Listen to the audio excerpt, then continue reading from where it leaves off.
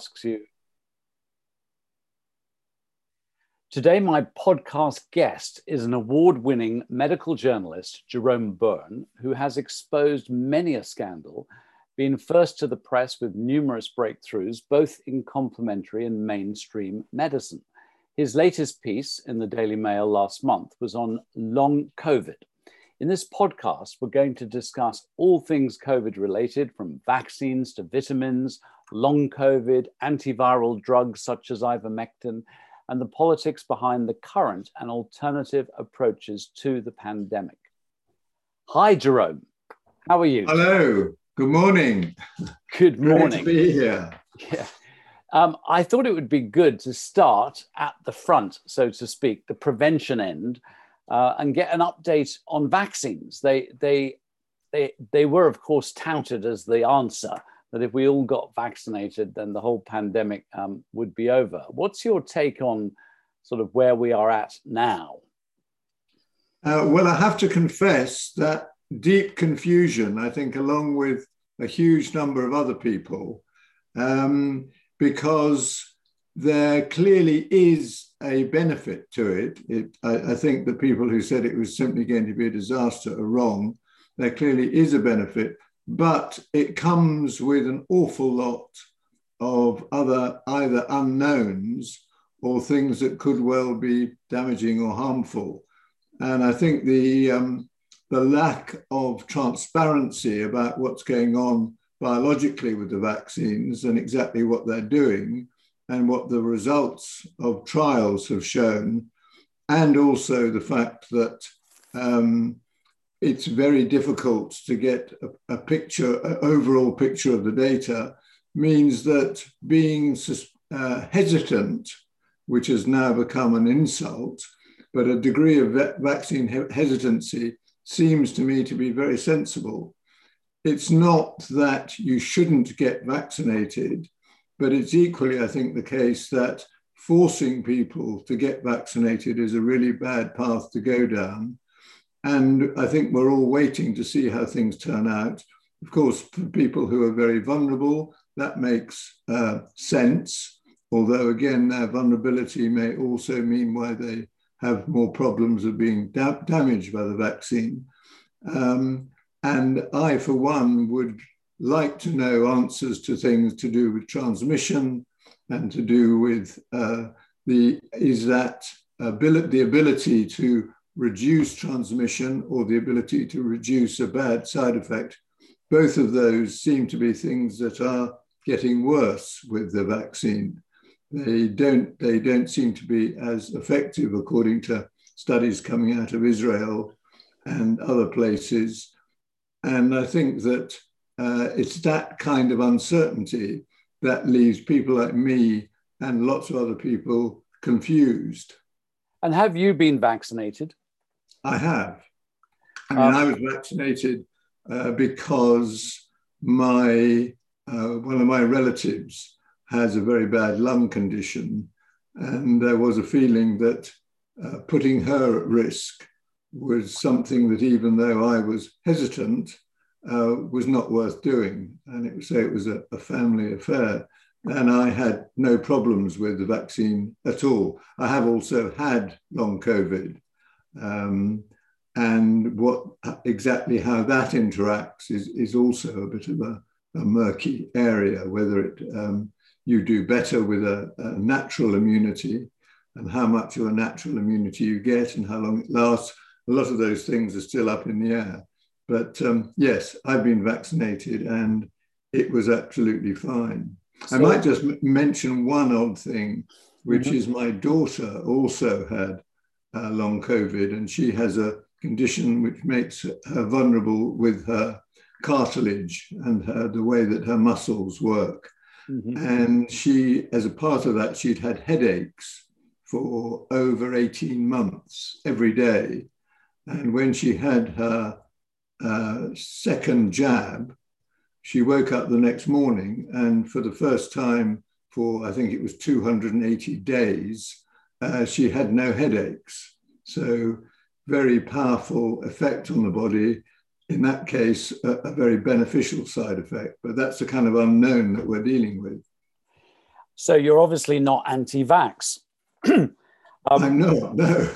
I wrote to my colleague, Dr. Richard Halverson, who runs a vaccine clinic. He's usually, sort of pre-COVID, he's the man who gets cited in the newspapers talking about, different vaccines. And I asked him what his opinion was, and he said it's not possible to have a considered opinion on the COVID vaccines yet, with so little published peer-reviewed research on safety or effectiveness. He specializes in children's vaccines, by the way. He said children should not be given the vaccine as it has not been tested for safety in them, and they are themselves at little risk of serious illness from COVID. The term anti-vax is unhelpful. That's Richard, Dr. Richard Halverson, have been accused of being anti-vax, even though I run a vaccine clinic. The term vaccine hesitant is now being used more widely. I'm surprised at anyone who is not vaccine hesitant regarding the COVID vaccines which have been brought on the market at unprecedented speed. That is not to say that they should definitely not have it, but to hesitate would seem entirely appropriate. Kind regards, Richard. So that's sort of just a little bit of the background, but I was reading The Week, which summarizes all the newspapers, this current issue, and it's sort of a little bit alarming. In one report, it says Israel's fourth wave vaccination blunts but does not defeat. Worryingly, 90% of new infections in Israel are in largely vaccinated over 50-year-olds, and nearly 60% of gravely ill patients are fully jabbed. The New York Times says some experts reckon high infection rates among early recipients point to a waning of the vaccine's protection 6 to 8 months after second jabs. And then another piece in the same paper referring to the UK says fully vaccinated adults who are infected with the Delta variant can have the same level of the virus as unjabbed patients, a study has found. Oxford University researchers stress that it is not entirely clear how this affects transmission rates, as they may have high viral loads for shorter periods of time, but their findings suggest that herd immunity is less achievable. So yes, there's some sort of slightly worrying results coming up now. And I think the interaction between natural immunity and vaccine immunity is something that there's still also a lot of questions over. Yeah. And I have seen papers which point out that the point of the vaccine is that it targets one specific protein in the virus, which is the crown, that sort of spiky crown that is a marker of coronavirus. And that if you get a change in that, which is what a lot of these variants are about, then the vaccine is no longer, that's why vaccines are targeted specifically at one configuration, don't work when a new variant comes along. Whereas if you've got natural immunity, you have a range of proteins in the vaccine, in the virus will be registered.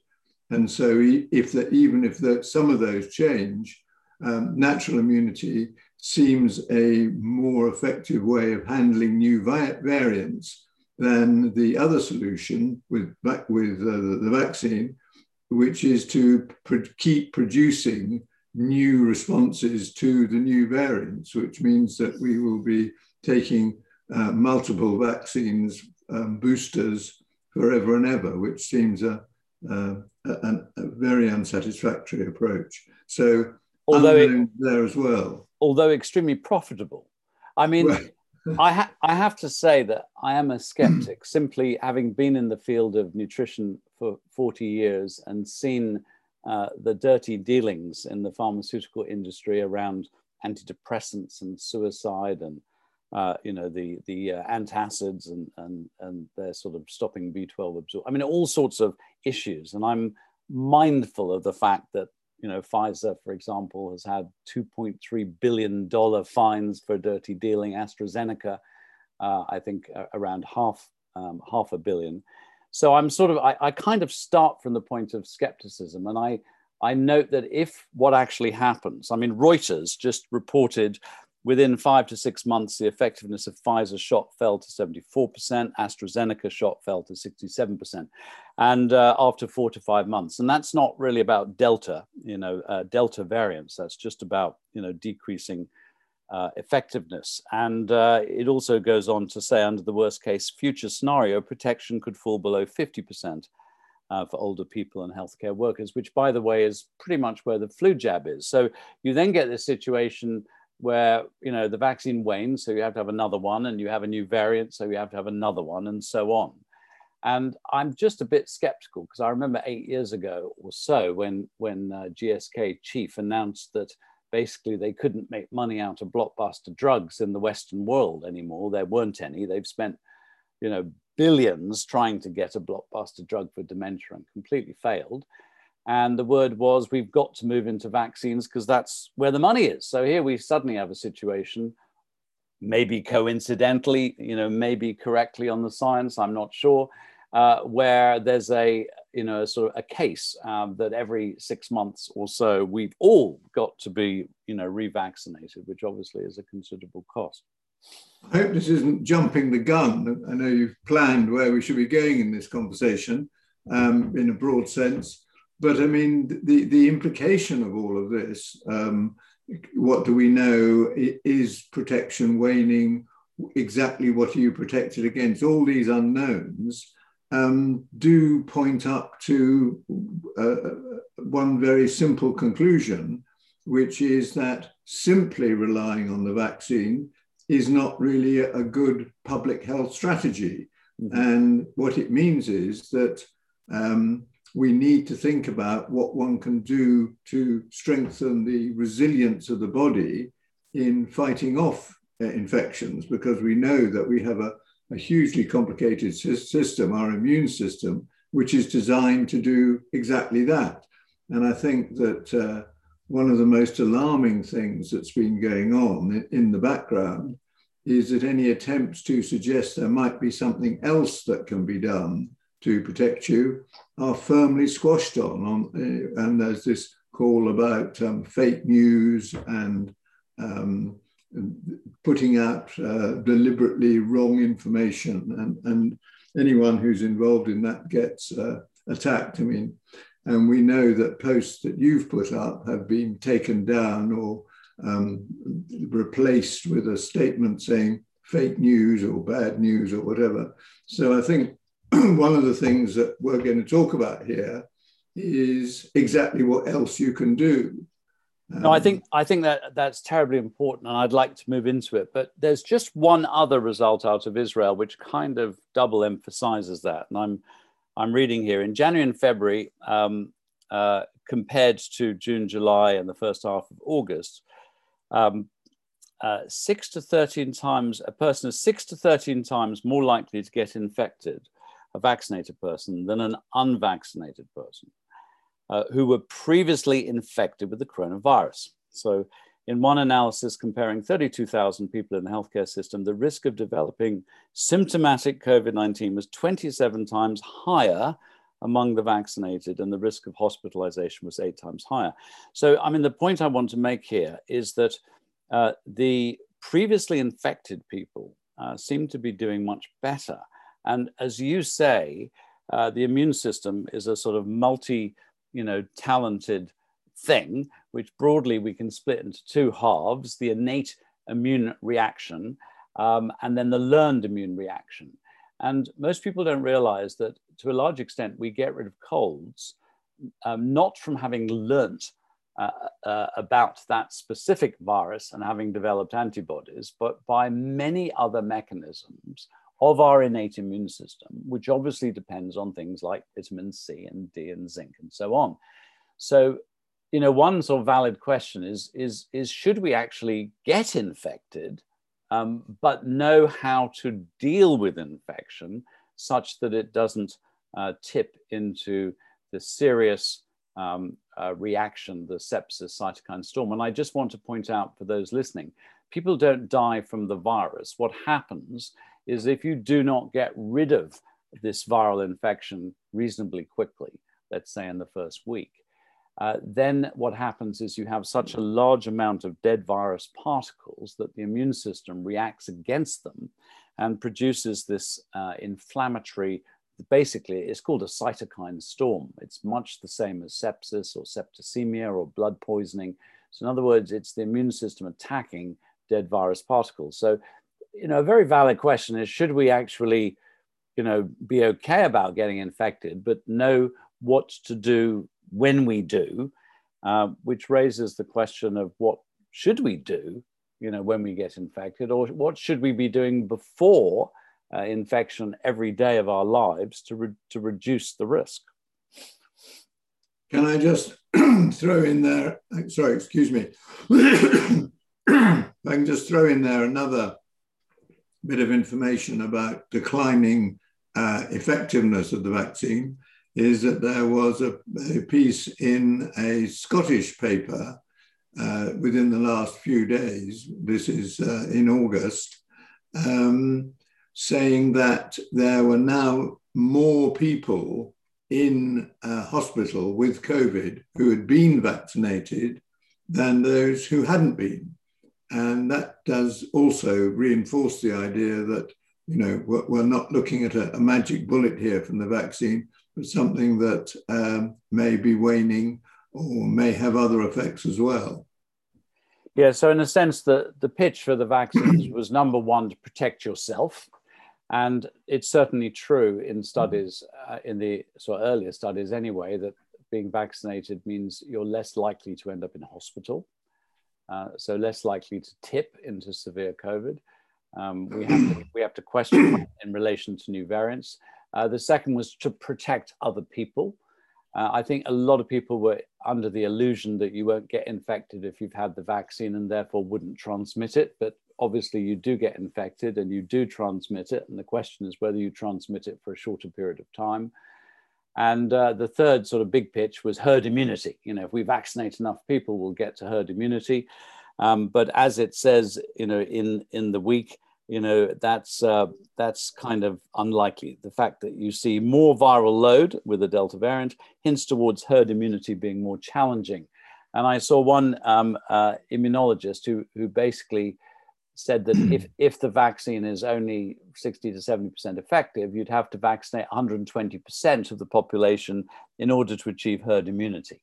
So it's sort of not going to happen. So there's just question marks. And of course, that raises the whole thing of, what else can we do?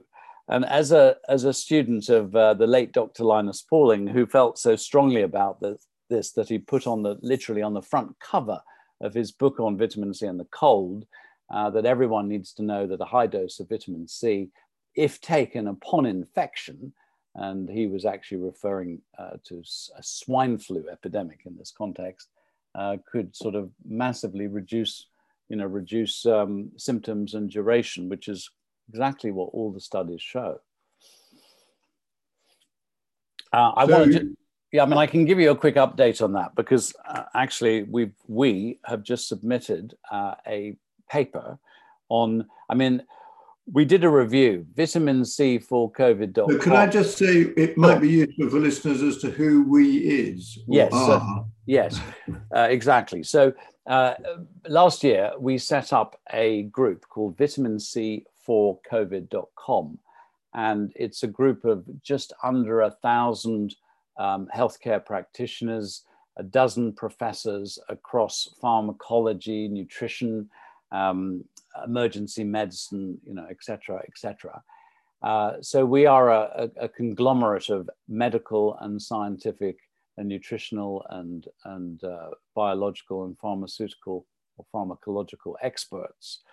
And a group of us published a paper last year looking at all the evidence that vitamin C could work for COVID. 120 studies were cited. And we could call it circumstantial evidence because there's a lot of data on flu and colds and sepsis and all the rest on vitamin C. But of course, the retort to that And by the way, that paper is referred to by the Parliamentary Under-Secretary of State for Primary Care and Health Prevention, Joe Churchill, Department of Health and Social Care. So it's kind of in the system. But the retort was there haven't been any actual studies on COVID, people infected with COVID and vitamin C. And of course, at the time, that was true. But now, as of today, there have been 10 intervention trials specifically treating people with COVID with vitamin C. 5 of them are what we call randomized controlled trials, which is the highest level of evidence. 5 are what we call retrospective cohort trials, where you look at one group who's had one treatment, another group who's not, and compare them. So we've got 10 trials, and our paper on this has just been submitted. So it's going through peer review. So at the moment, it's not yet peer reviewed. And I'll just read you the sort of conclusion of the abstract. It says the current level of evidence from randomized controlled trials suggests that intravenous vitamin C intervention may improve oxygenation parameters, reduce inflammatory markers, decrease days in hospital, and reduce mortality, particularly in the more severely ill patients. High doses of oral vitamin C supplementation may also improve the rate of recovery in less severe cases. And this, by the way, was referring to a study giving 8 grams of vitamin C to people infected with COVID, but not so severe to be hospitalized.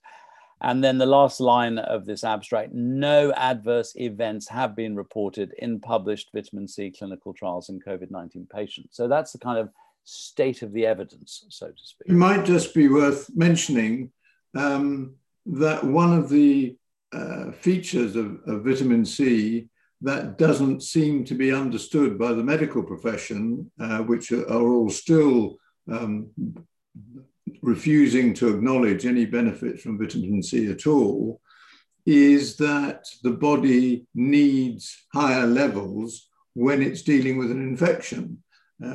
And this is something that is not at all surprising, because vitamin C is a major player in the immune system, and that we humans can't make vitamin C, and so we need extra amounts from the outside. Animals can, and animals do push up their production very significantly. And it's still depressing, if you have been following it at all, to see repeated accounts that if you give large amounts of vitamin C, it's simply a waste because the body pees it out and so on. That's all still being repeated, and it's simply not true. In fact, as some of the researchers who are in the group that you're at the center of, Patrick, have found that many of the people with serious COVID have astonishingly low levels of vitamin C in their system. And this is not because they haven't had access to oranges or to a healthy balanced diet or any of the other things which are supposed to supply enough vitamin C, but simply because their body has been burning it up at a very fast rate. And that's why it really makes sense to give large amounts to people when they're in hospital. Yes, and you know, we're talking, you need several grams of vitamin C to get the tissues, the cells, to the normal level that one would expect. And one of the fascinating dynamics in all of the animals who make vitamin C, which is like 99.99% of all animals, is they keep their blood level of vitamin C very, very consistent between 60 and 80 units. And if they get a cold, for example, or viral infection, and they need more, they simply make more. And they always make enough for some to spill out in the urine. And by the way, it's very protective of the genitourinary tract. So what we know is that for any animal, and the same is true for humans, the way that you establish that the tissues have achieved their normal saturation level is to find how much vitamin C is required for some to be present in the urine. And that's why we've been delivering these vitamin C urine sticks to intensive care units. And they've been testing their COVID patients. And as you say, finding that they often need, 6 grams to achieve a a normal level. And 6 grams, 1 gram is 20 oranges. So this isn't about eating oranges. It's really, it's just not going to do it. And the one study that did come out, I mean, what I do and what Linus Pauling recommended, and extraordinarily, it has never been tested in this dose, is if I ever get sick, and I had all the symptoms of COVID last year, I take 1 gram every hour because I'm trying to get my blood level very, very high. And one study gave outpatients 8 grams across the day, and they had a 70% improved recovery rate. In reality, it cut their duration of infection by about 1.5 days. But I was a bit dubious of this study because basically what happened is somebody would have to go to hospital or A&E, get tested, found to be COVID positive, and then asked if they'd like to take part in the trial.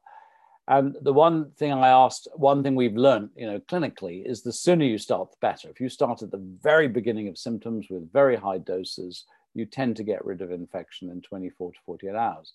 So I kind of figured if I got symptoms, I wouldn't go to hospital or A&E on day 1. I probably wouldn't go on day 2. I might go on day 3, possibly day 4. Then I've got to be tested. And I've got to agree to do this. So, it seems to me that they could already have been, at least 4 days into infection. I did ask the authors of this paper if they had that information. And they said that they did, but they weren't willing to disclose it. But even despite that shortcoming, they did get a 70% improved rate of recovery, although that wasn't put in the abstract. And in fact, there was a press release. This was from the Journal of the American Medical Association, which we know is very anti-vitamins. They had actually spent money on a press release saying this proved that vitamin C didn't work, when actually it did exactly what we expected it would do. Yes, vitamin C. I've actually got 2 things which are sort of interesting. One is I've got the latest letter, 12th of August, from Jo Churchill, head of Parliamentary Under Secretary of State for Primary Care and Health Prevention. And she says, based on the data currently available, we do not believe there is sufficient evidence to conclude that vitamin C is safe, right?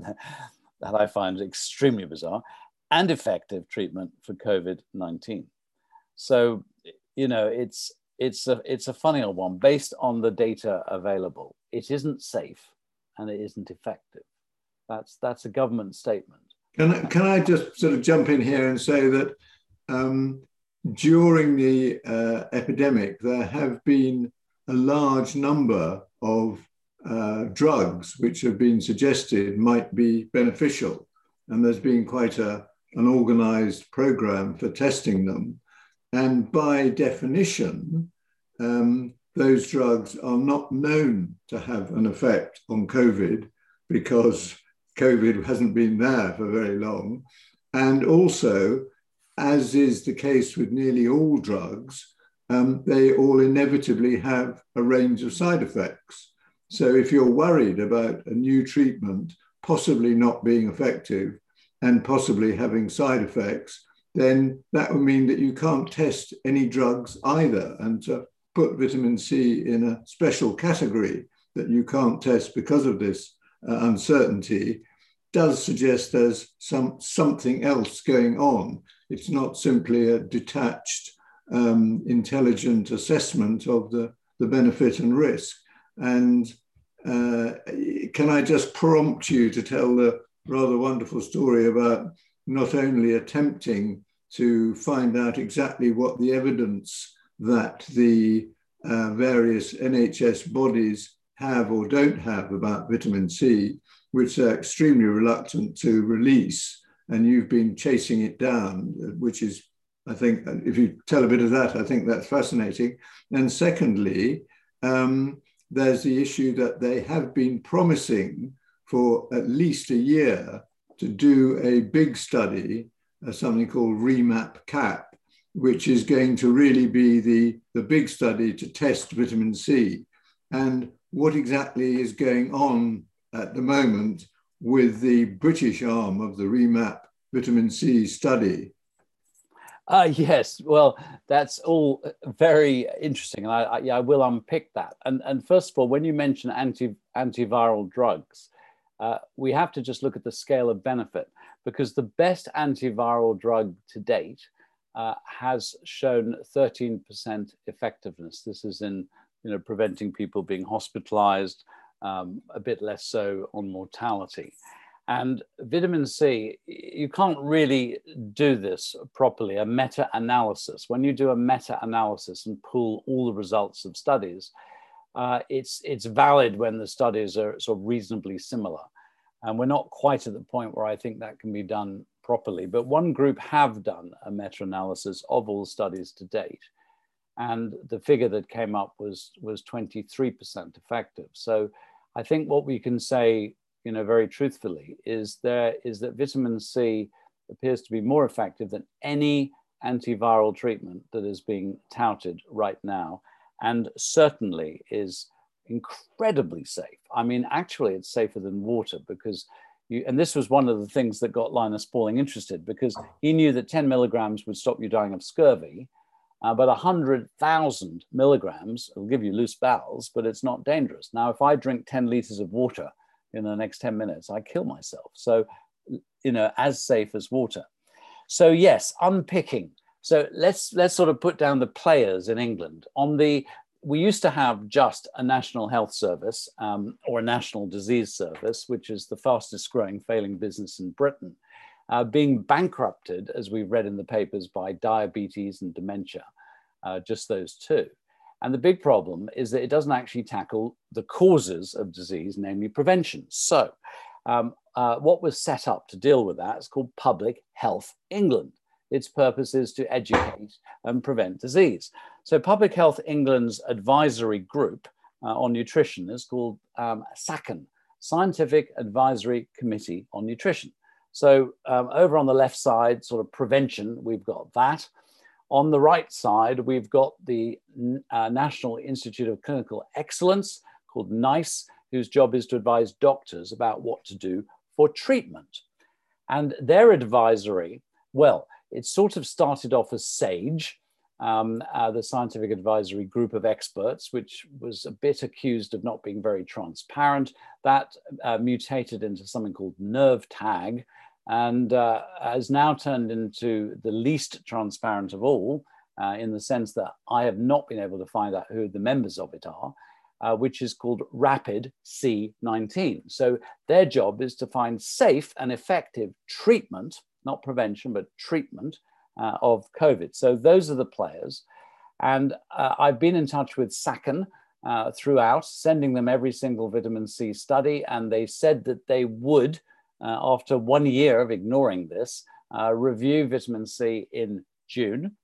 However, they didn't sort of deliver the goods. So I used a Freedom of Information Act process, and they said that it was not in the public interest to reveal the minutes of their June meeting, because they intend to make a statement later in line with their publication schedule. But they did reveal their March meeting, where they were told not to review vitamin C, so as not to duplicate the effort of the other team, Rapid C19. So I went to Rapid C19 and said, have you reviewed vitamin C? Because I do get letters saying we don't think there's any evidence. And the question, of course, is, well, what evidence have you looked at, and how did you reach that conclusion? And eventually, with a lot of poking, they said, NICE hold this. If there is a review, NICE have got it. So I went back to NICE, and NICE weren't forthcoming, despite the fact they've all had all the research. So I did a Freedom of Information Act request on NICE, and they did reveal minutes in September last year, where they make reference to the preliminary results of the first randomized controlled trial using intravenous vitamin C on COVID patients from China, in which there was an 80% reduced mortality in those severely ill patients given vitamin C versus placebo, sterile water in the drip. I want to point out here that the steroids, the dexamethasone trial, that produced a 30% reduction in mortality. So this was double. But for those who know a little bit about science and statistics, there's a thing called the p-value. That is the probability. And if you have a p-value of 0.05, which is a bit like saying, if you ran this study 100 times, you would expect the same results 95 times. And therefore, we say this is not chance. In this first or only review that's been disclosed by NICE and Rapid C19 back in September last year, they pointed out that the p-value was 0.06 in the preliminary results, and they listed all the studies that were underway. Now, those studies, of course, have come out, and the original randomized trial on vitamin C has come out, and its p-value and its final publication is actually 0.04. So in other words, it is, by any criteria, a statistically significant, massive reduction in mortality in severely ill patients. And obviously, if Rapid C19 and NICE have listed all the papers that are coming out, and they've come out, and their remit is to rapid, note the word rapid, look at safe and effective treatments, then they're simply not doing their job.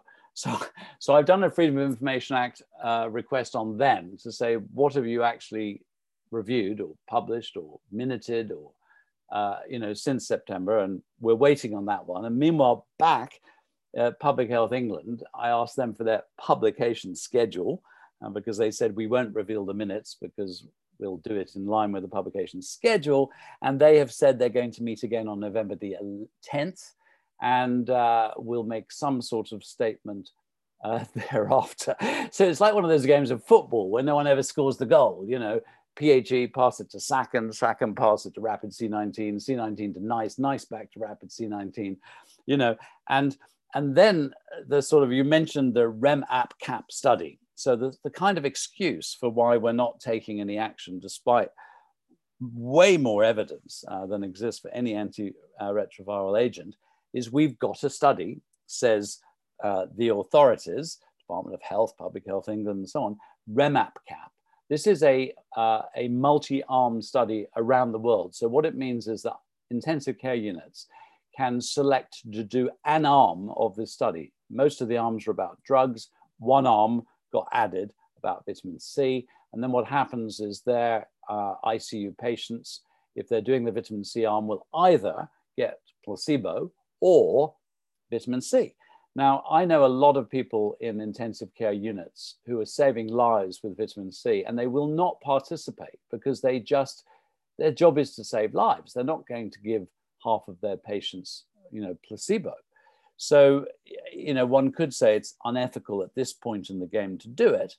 However, and here I'll quote the latest letter from the Department of Health. The REM-APP-CAP trial into vitamin C started recruiting in November, and we expect recruitment to increase. So 2 days ago, I contacted one of the lead ICUs in the REM-APP-CAP trial to say, have you treated anyone? And they say, we don't have any of the vitamin C we need to open the domain, to start the trial.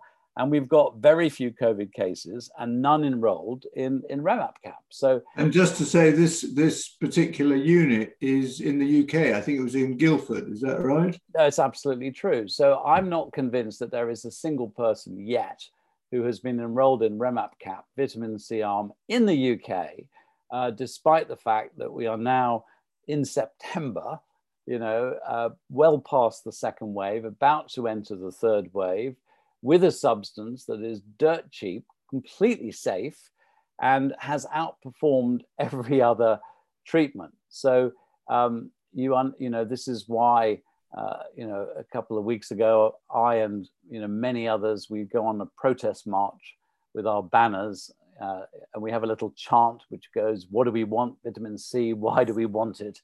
Save lives. Why don't we get it? No profit." And, at the beginning of all this fiasco, one could either say that this complete ineptitude is just due to inefficiency, basically. I mean, major incompetence. Or, one is led down a path where you say, well, actually, there are forces who just do not want a non-drug, non-profitable, solution on the table. And of course, it's not just vitamin C. We've got vitamin D, we've got ivermectin. And I find it hard not to veer towards, the second path, that there is an active intent not to use these agents. Can I jump in here and say there is, of course, lurking in the background another huge, great, big black cloud in terms of public health and the rest of it, which relate directly to what's going on with COVID and what's going on with patients, which is the issue of long COVID. Mm-hmm.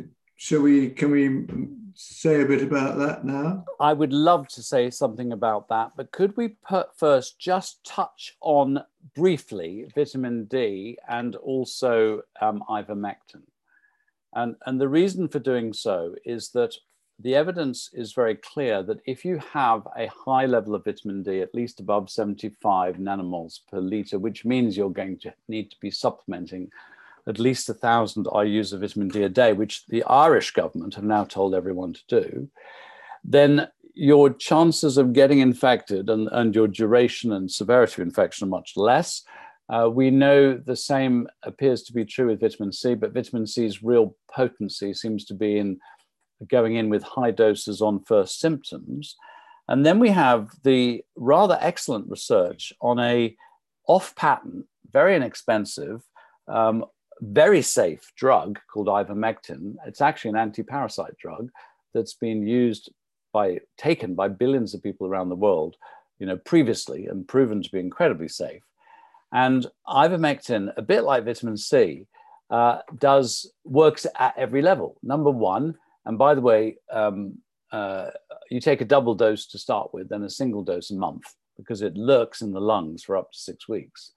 That if someone has ivermectin in their system, then they are much less likely to become infected. And an example there was, if you have a member in your family who's got COVID, you've got a 50% chance of becoming infected. If you've got ivermectin in your bloodstream, it goes down to about 10 or a maximum 20%. And the same is true with vitamin C. And ivermectin, if you take ivermectin during early infection, it reduces the duration of infection. If you give it to people, with critical illness, I was just looking at a randomized trial where one arm got hydroxychloroquine, another got placebo plus the hydroxychloroquine, and another arm got ivermectin. And broadly speaking, the non-ivermectin arms were showing sort of 16 to 20% mortality, and the ivermectin arms were showing 0 to 10% mortality, so halving mortality. So, and just in the same way that we've got vitamin C for COVID.com, there's a very brilliant doctor who's an evidence-based medicine expert and scientist called Dr. Tess Lowry. And she has set up a website called bird-group.org. And you think, why BIRD? BIRD stands for the British Ivermectin Recommendation Development Group. That's what bird-group.org. And again, you'll see tons of evidence. So we've got vitamin C, we've got ivermectin, we've got vitamin D. Now let's talk about long COVID. So what did you find when you dived into it for the Daily Mail? First of all, although at the moment it's estimated to involve something like between 1 and 2 million people, which is huge, it really isn't on the radar in terms of being a risk factor or what's going on with it. Just to explain, long COVID is the name that's now generally given to a condition which is that after you've had COVID, and it may have been not very severe or it may have been really severe, either can be followed by long COVID.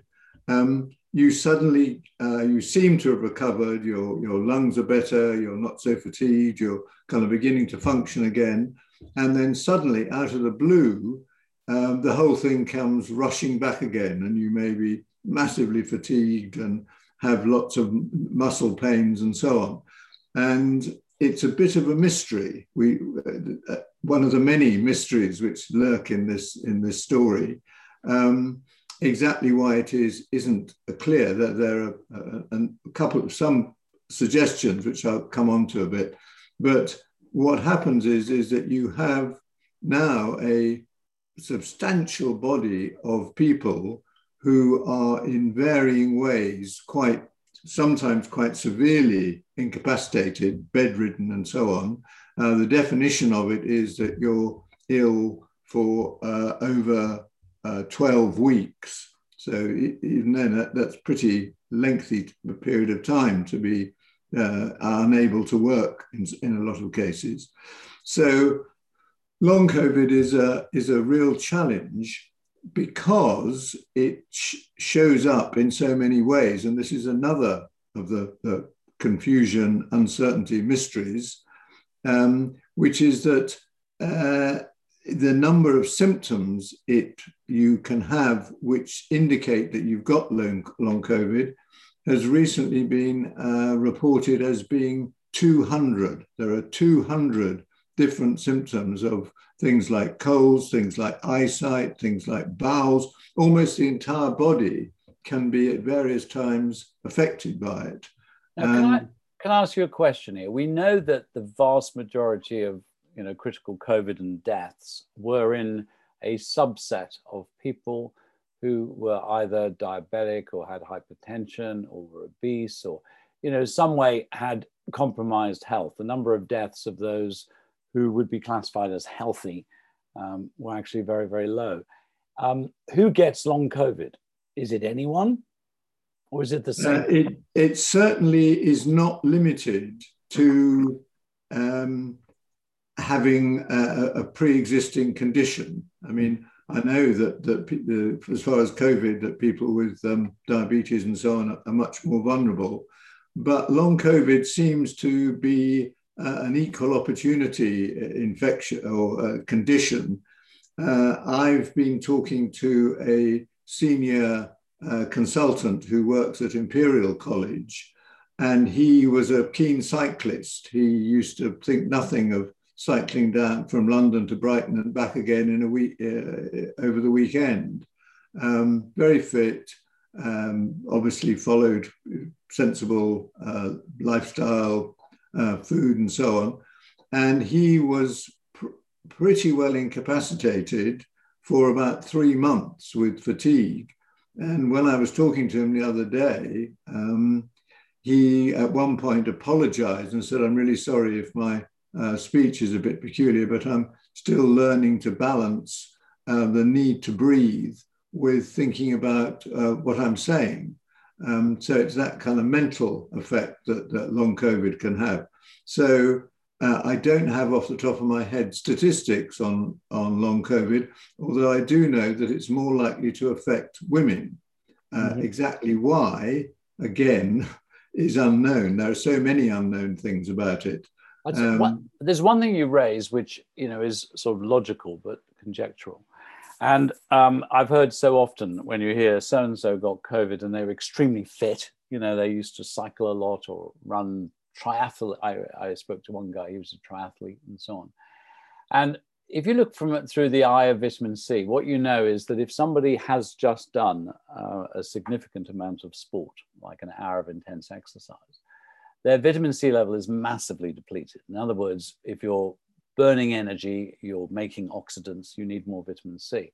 And at that exact moment, you become very vulnerable.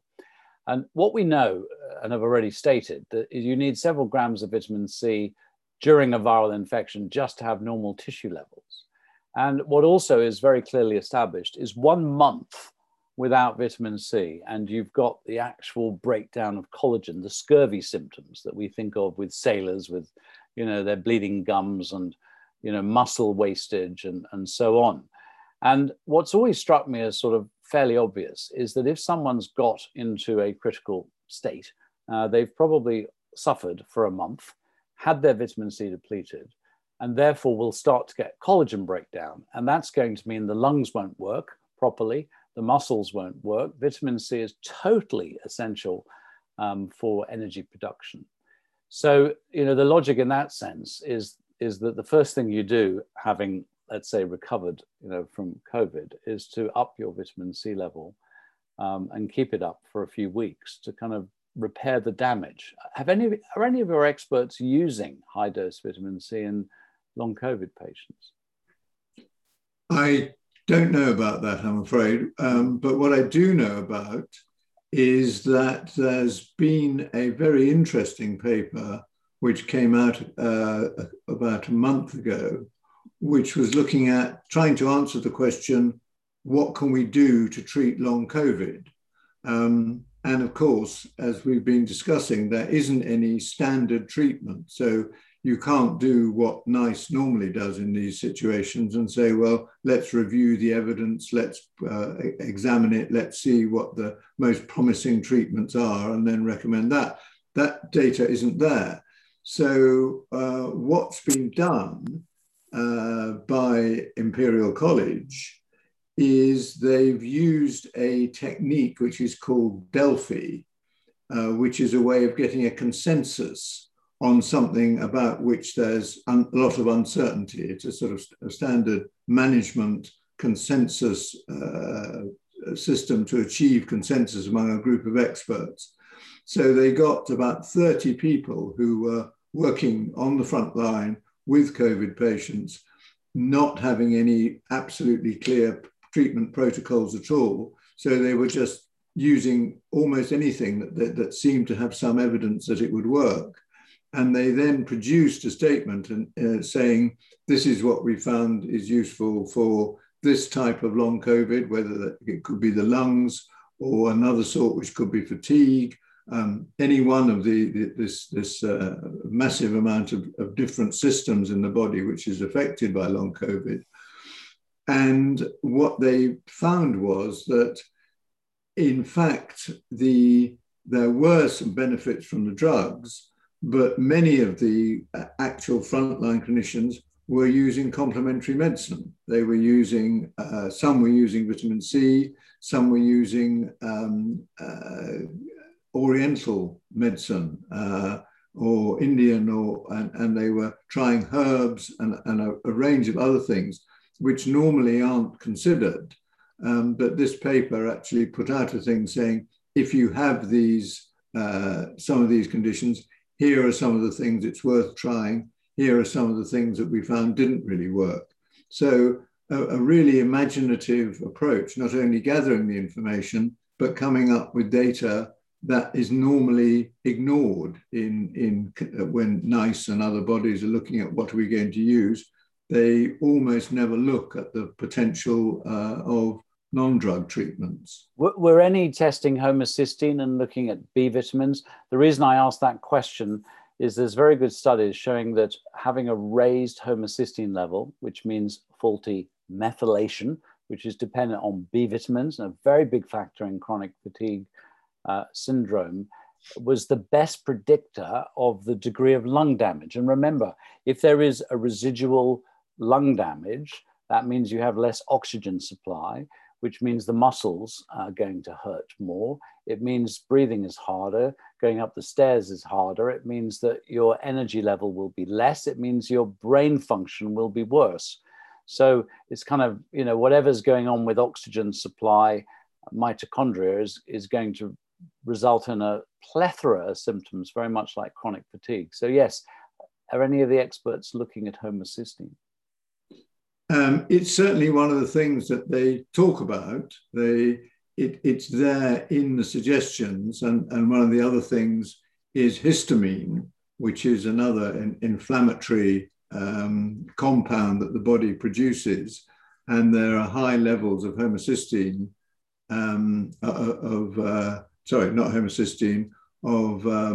Histamine.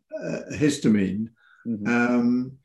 And there are, one of the suggestions is to use a histamine lowering diet, for example, mm-hmm. and to avoid certain foods which boost histamine. So that kind of approach of diet and also exercise is something that comes in for almost everything. Exercise is a bit of a controversial one in this area because it's been very wrongly used in the case of CFSME, which is the chronic fatigue condition, where people have been forced to do exercise. And one of the things that the recent paper is very clear about is not to use the forced exercise process, which is the way that people have been treated for chronic fatigue for about the last 20 years. And in fact, there are a number of the doctors who were suffering from long COVID, who were whose own doctors, the doctors treating the doctors, said you have to do this forced exercise called GET, and it's basically you do a bit more every day and you're sort of pushed to expand your exercise envelope. And they said, this is absolutely horrible. It makes me feel fantastically bad. And I'm really shocked that I've been advising people to do it for years or decades.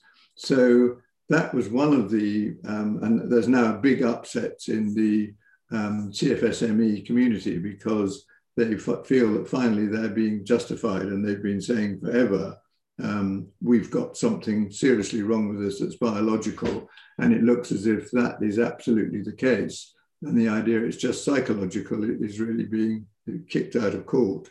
So that's one aspect of the way that the situation that they're trying to deal with it. That exercise thing is very interesting, because if I had to put my money on it in a sort of big picture way, I would say that much like with a lot of people with chronic fatigue syndrome, that we're probably looking at mitochondrial dysfunction. That's the energy factory within cells, whether, induced by low vitamin C or whatever, a number of routes to that. And the best way to recover mitochondrial function is to do an autophagy diet. This is the fasting mimicking diet. We're actually right now in the middle of running a retreat on exactly that.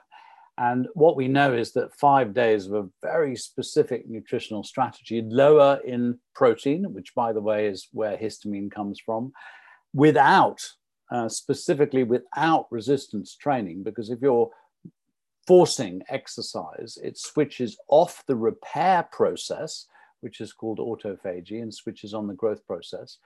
And the point about going into this 5-day repair, much like a sort of putting your car in for a service, is that damaged mitochondria, and this is my proposal, that people with long COVID have got damaged mitochondria, get recycled, new mitochondria get made. And as happens at the end of this 5-day process, in the following week, people experience a massive increase in energy. But this whole area of long COVID, it's an open book right now. Let's hope that complementary approaches do get taken seriously. Unfortunately, we have now run out of time, but Jerome, I want to thank you immensely for participating in this conversation about vaccines, vitamins, long COVID, and everything else. And for those listening, I hope that this has been useful for putting everything into some sort of context. Thank you very much. Thank you.